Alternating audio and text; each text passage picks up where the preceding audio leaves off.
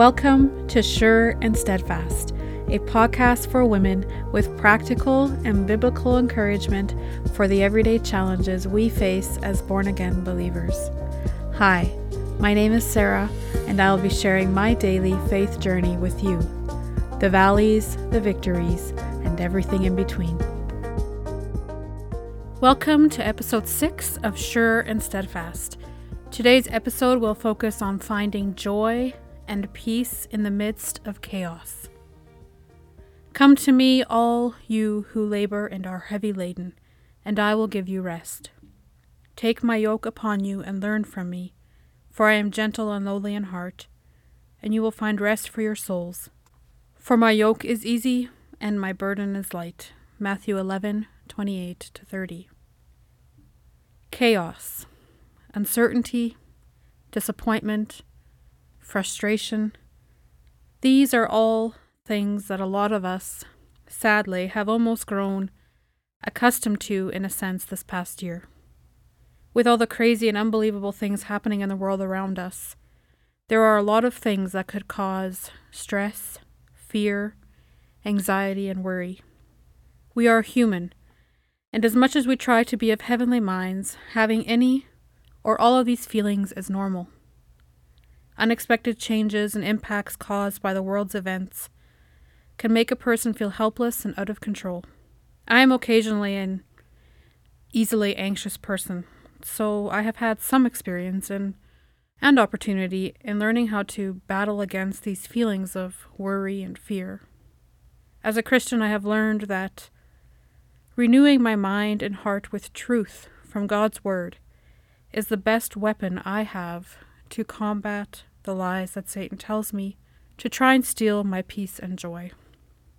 As I mentioned, struggling with anxiety, I have dealt with bouts of it induced by different events in the past, and I knew what I needed to do in my spiritual life to combat this at the beginning of last year. So in March of 2020, when the world was starting to spiral into a realm of crazy, I had a very specific prayer. On a bit of a side note, I follow a lot of politics. I am part of groups that join for voice calls to debate and discuss many things within the USA and Canada. I have been part of some political panels representing young conservatives in Canada and the United States. And it is something that I really enjoy participating in. So with the current events and my knowledge of how I can sometimes react to certain things, I knew that before anything else I needed to ground myself in Christ. And so I prayed a very specific and simple prayer in the beginning of March 2020. And it was that I would daily seek peace through Christ, that I would be wise in the information that I absorbed, that I would not allow it to consume me, and that at the end of the day, I would always remember that my peace in Christ was of utmost importance. And if that was disturbed because of information I was absorbing, that I would be very wise in dealing with that. God has been faithful. So faithful. I have not dealt with any overwhelming anxiety this past year. This is an answer to prayer, and I give God all the glory for that. When I look around in today's world, I see a lot of fear. So many people are fearful. I think the saddest thing is that so many people that claim Christ as their own are fearful. In so many cases, there is no distinction between the church and those of the world. This is something that has really broken my heart over the past year. I just want to take a moment to say that it is never my intention to suggest that anxiety is something that we can just turn off. I recognize that it is a very real thing, and I just want to acknowledge that here. If you are someone that has or is dealing with anxiety, I know that it is real. I also am not suggesting that a child of God cannot experience anxiety. Anxiety is real, and there are many different factors to consider when dealing with it, and I just wanted to say that here. Continuing on. We, the church, need to root ourselves in Christ and claim His peace over our lives. If you are struggling with fear and worry about what's going on, or about something else that you're facing in life, I want to remind you that you have a choice in how to respond to these feelings. You get to choose whether you will allow fear to overwhelm and control you, or if you will guard your heart and renew your mind with God's truth in the midst of chaos and uncertainty. Meditate on the Word. Renew your mind with truth from God to combat the lies from Satan that can paralyze you with fear. Our hope and peace aren't found in our jobs, our homes, our health, or our families. If we have a personal relationship with Christ, we know the true hope and peace can only be found in the presence of our Heavenly Father.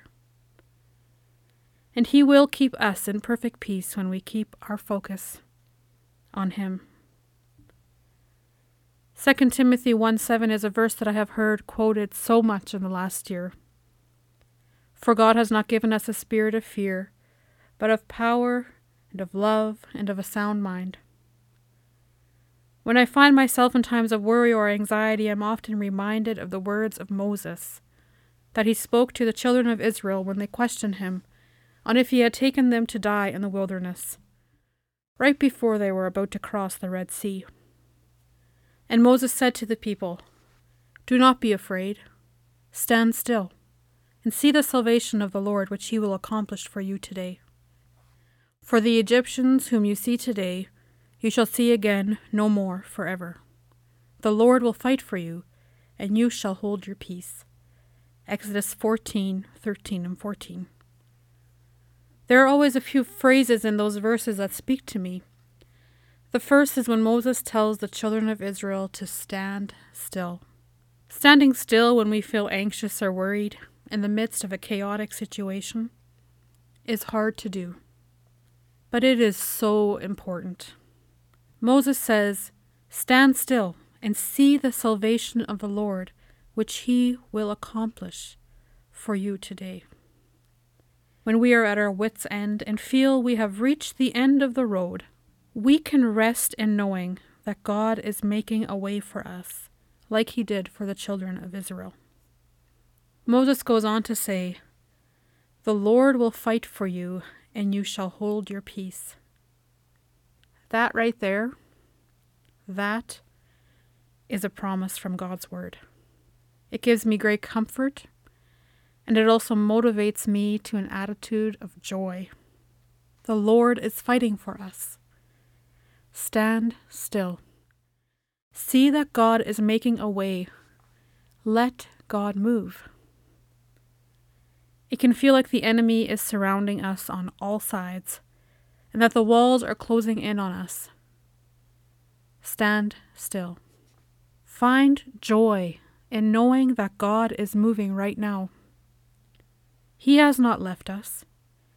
His arms are always reaching out to His children, saying, "Come to me, all you who labor and are heavy laden, and I will give you rest." When the waves seem higher than we can handle, stand still. Watch God calm the sea. Let Him say the words, "Peace, be still."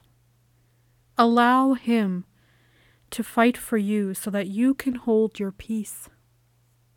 I am deeply burdened when I see so many who claim the name of Christ, calling themselves believers of the Word, but still living in fear. We have a wonderful account of Jesus calming a real storm in the Bible. The disciples and Jesus were on a boat, and a great storm arose, and the waves were high, and the boat was starting to fill. Naturally, the disciples were frightened, but Jesus was asleep. They awoke Jesus in fear, and after they awoke Him, He said some things that I think we can apply to our lives when we feel overwhelmed or fearful. But He was in the stern, asleep on a pillow, and they awoke Him and said to Him, "Teacher, do you not care that we are perishing?" Then He arose and rebuked the wind and said to the sea, "Peace, be still." And the wind ceased, and there was a great calm. But He said to them, "Why are you so fearful? How is it that you have no faith?" And they feared exceedingly and said to one another, "Who can this be, that even the wind and the sea obey Him?" Mark 4:38-41. Just as the disciples were fearful, we as believers can sometimes be fearful. Jesus is the same today as he was on that boat. He can say, "Peace, be still," to your storm. I find that his next words are words that we also need to apply to our lives. Jesus goes on to say, "Why are you so fearful? How is it you have no faith?" I don't know about you, but those words can be difficult to read. If we truly believe in the Lord Jesus Christ, where is our faith when we are living in fear in the midst of uncertainty? When you claim the peace of God that he is offering to us, we can move forward in joy and peace in our lives. I have learned that practicing joy is not so much a reflection of how I feel, but more so the reflection of my Savior's consistent and faithful character. Our Savior does not change. In the midst of anxiety, worry, and fear, there is still praise to be lifted up, because Jesus has brought victory. So even in the midst of hopelessness, his joy can bring clarity to see above the storm that we are surrounded by. Recognizing that our joy does not come from our circumstances, but rather from Jesus Christ, is something we need to practice daily. Now let me be the first to tell you that I fail miserably at this some days. Sometimes we can feel like the circumstances of our day merit a bad attitude. At the end of the day, no matter what my circumstances, one thing remains the same: that God sent his Son to this world not to condemn the world, but that the world through him might be saved. Jesus died for me, and that always, always, always leaves room for joy on the worst of days. Is there room to feel sad and worried but still practice joy? I would say absolutely. As weird as it sounds, I would say that sometimes in my greatest valleys, I have been able to practice the most spiritual joy. As I mentioned in the episode where I delved into my journey of loneliness, when I was walking through the desert, I experienced much personal hardship. But I was also given so much joy in the journey. So I want to encourage you to remember the words of Moses. Do not be afraid. Stand still and see the salvation of the Lord, which he will accomplish for you today. The Lord will fight for you, and you shall hold your peace. Trust Jesus. When you are in combat with the enemy and wrestling with anxiety, fear, or worry, saturate yourself with the Word of God. Cling to his promises. Let him calm your storm. Stand still and trust that he will fight for you as you remain faithful to him. Join me next week as we look into the infinite nature of God and an eye-opening lesson in condemnation that I learned several years ago. Until then, I hope you all have a wonderful Easter.